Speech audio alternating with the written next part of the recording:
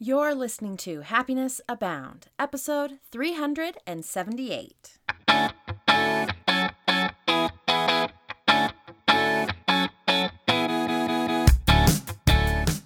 Welcome to Happiness Abound, a podcast dedicated and designed to help those seeking happiness in their lives. Here we'll talk about happiness as gained through habit formation, being inspired by the stories of others, and looking for opportunities of growth and learning. I'm Taylor Proctor. Thanks for tuning in.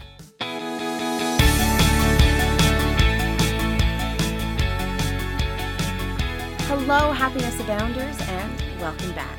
Today, I'm excited to continue our discussion all about managing our energy, but I want to cite back to the last month's worth of episodes where I spoke all about self-care. Because self-care is a key part of managing your energy. This week, we've spoken about a couple of foundational pieces, some things to keep in mind, ways to manage your time and your energy together. But I want to discuss what it means for your self-care areas as a form of energy management. So way back a month ago, several episodes ago, when we just kicked off our discussion on self-care, I asked, are you an ambivert, an extrovert, or an introvert? And the reason being, it's not about being shy or reserved or outgoing and boisterous. It's about how you get your energy. So, which are you? Are you an ambivert, which means that you kind of get the best of both worlds? That's what I am. So if I have a great conversation with a group of people or with an individual, I can leave completely energized. But then at the same time, if I have worked with people all day long, I need to come home and be alone and recalibrate with who I am, and I can get re-energized that way.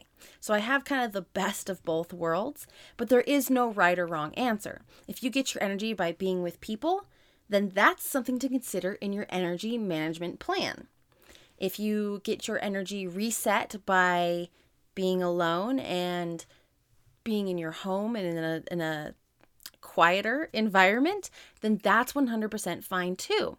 But as we talk about our energy management, it really comes into play because if you are around people all day and you're trying to get things done, but you are getting drained in your energy because you get drained by being around people if you are an introvert, then that means that some of those time blocks that we've set aside need to be alone, right? Maybe they're a slightly extra longer bathroom break, or they are going to your car, but instead of taking a quick 15-minute power nap for your one break a day, it's just being alone with yourself and finding the ways to re-energize with just you.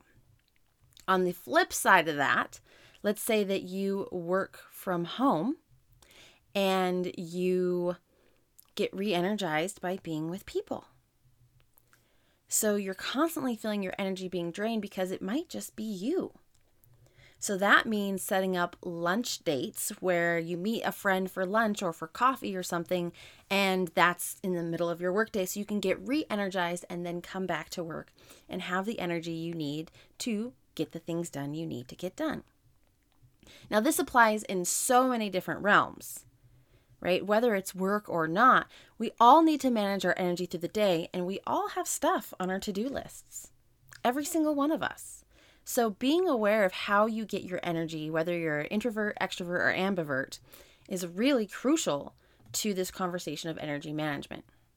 The next piece of this that correlates to last month's entire theme on self-care is then taking a look at where you're lacking when it comes to the 5 areas.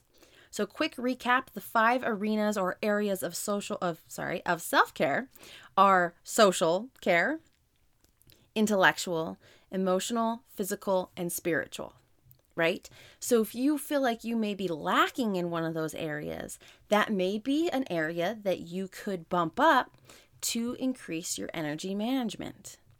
If you're lacking in the physical self-care, there's tons of research and studies that even just walking 20 minutes a day can boost your energy because it's getting your body moving and is a form of physical self-care. Emotional self-care. If you were holding on to a whole bunch of emotions and a whole bunch of stories about being the victim or about being wronged or someone did this and it's upsetting, when you're holding on to those things, all your energy and really your mental energy, your emotional energy, sometimes your physical energy, all of those are going towards that. And that's not helping us get stuff done. That's just helping us hold on because we feel like we may need to. So emotional self-care can help us let go of that, and we will get an increase in our energy. That's physical and emotional. Social, that also goes back to, do you have relationships that you can lean on that can energize you? Whether you're an introvert or an extrovert. We all like relationships. There's a 75-year Harvard study that found that one of the key indicators to a happier life is deep connected relationships. So do you have a top 5 friends?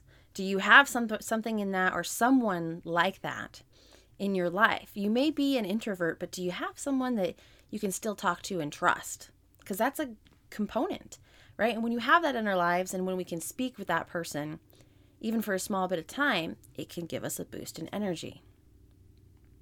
So that's emotional, physical, and social. So then spiritual, right? We've spoke about that. That was our most recent theme week. And really that's identifying your values and working towards them.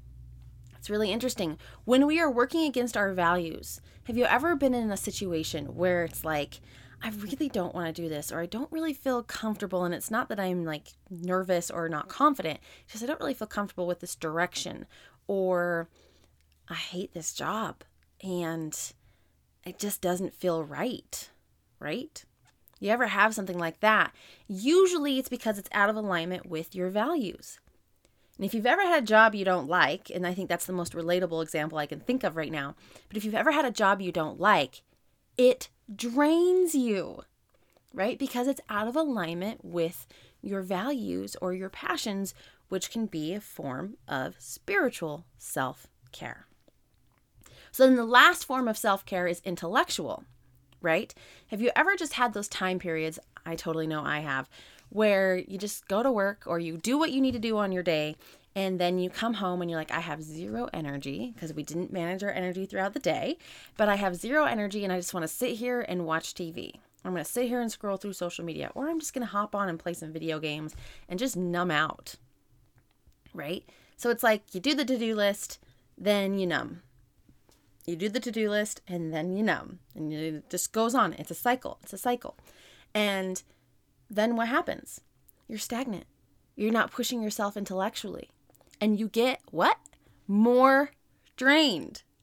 So if we can take a look at intellectual self-care and find ways to stimulate our minds, learn something new, watch a video on YouTube, whatever it is, then we can get energy boosts from that.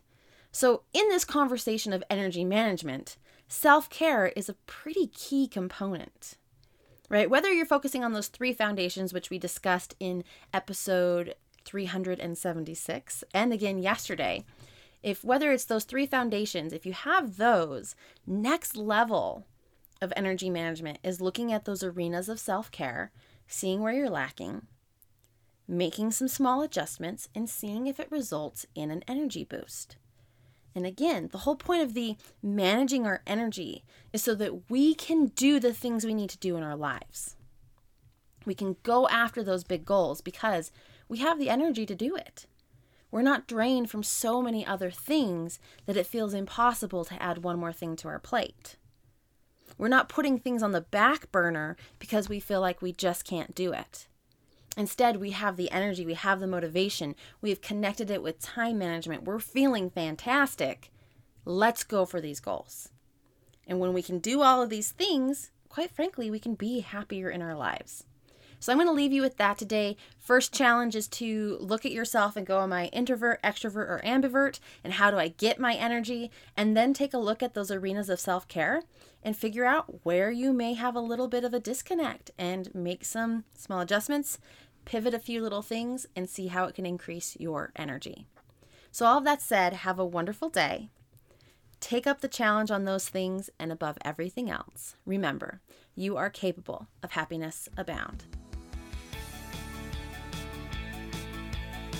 Hey there, before you go, did you know that I'm a transformational happiness mentor? This means that I have the tools and expertise to help you take your life to the next level. So if you want to be happier, more confident, and achieve your goals, be sure to go to happinessabound.com and click on one-on-one mentoring.